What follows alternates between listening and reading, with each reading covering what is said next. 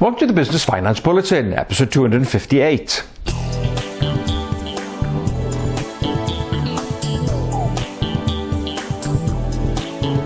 Welcome again to the latest Business Finance Bulletin. With me, Rob Warlow from Business Loan Services, the commercial finance experts. In this bulletin, more support to improve competition in business finance sector, guide launched to help review financial information, and additional funding for high growth technology companies.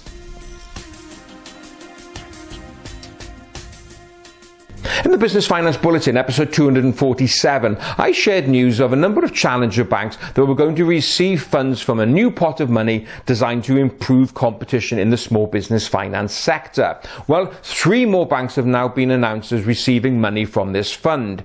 Well, first of all, what is this pot of money? Well, it goes back to the credit crunch days when the government bailed out RBS, the Royal Bank of Scotland. As part of that bailout, RBS had to commit to putting aside £775 million in order to improve and stimulate competition in the finance market. It's this fund that a number of new banks have been tapping into. So, who are the latest recipients? Well, Nationwide are going to be receiving £50 million, Investec are getting £15 million, and Co-op Bank are also getting £15 million.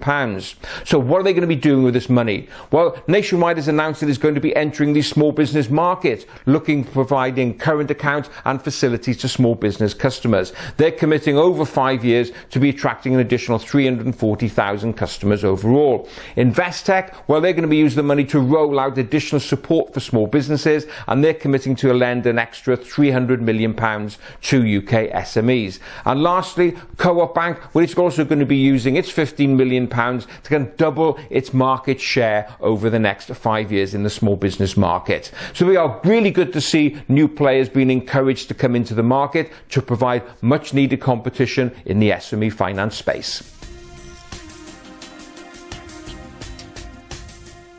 In many previous bulletins, I've highlighted the importance of knowing and understanding your numbers, particularly when it comes to raising finance. However, a good understanding of your numbers will also help improve your bottom line as well. Now, I don't know about you, but many small business owners that I speak to really don't know their way around a profit and loss on a balance sheet. Well, why would you? It's not what you were in business for. However, a useful guide has caught my eye that's been recently released by the Institute of Chartered Accountants England and Wales and the Financial Reporting Council.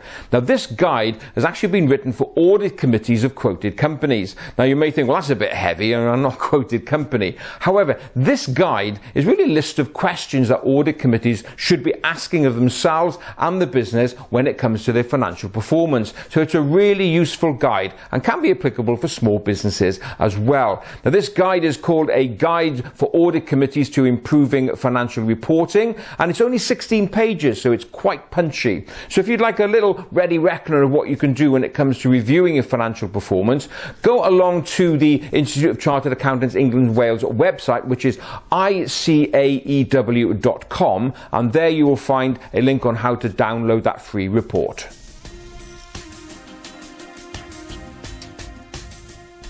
If you're an innovative, high-growth technology company, I don't need to tell you that raising finance can be a bit of a challenge, and that's where selling equity comes in, bringing in new equity partners. But of course, the challenge is, how much equity do I give away? I don't want to give away too much. Well, British Business Investments, which is a subsidiary of the British Business Bank, has just contributed €27 million to a fund called Bootstrap Europe 2. Now, this fund is specifically designed for high-growth technology businesses. Already the fund has supported over 280 businesses, and I say it's really designed for those innovative businesses that really find it challenging to raise finance. But more importantly, when it comes to equity, they don't want to dilute you too far. So it's a really nice mix of new money, but partners who don't want to take the lion's share of your business. So if you are in that high growth sector and you want to know more, just go along to the British Business Investments site, which is bbinv.co.uk, and there you'll find more information about the various funds available through that programme.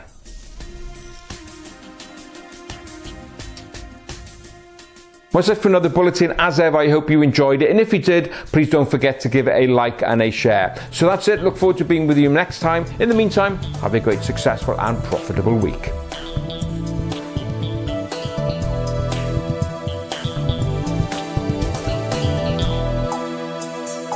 News.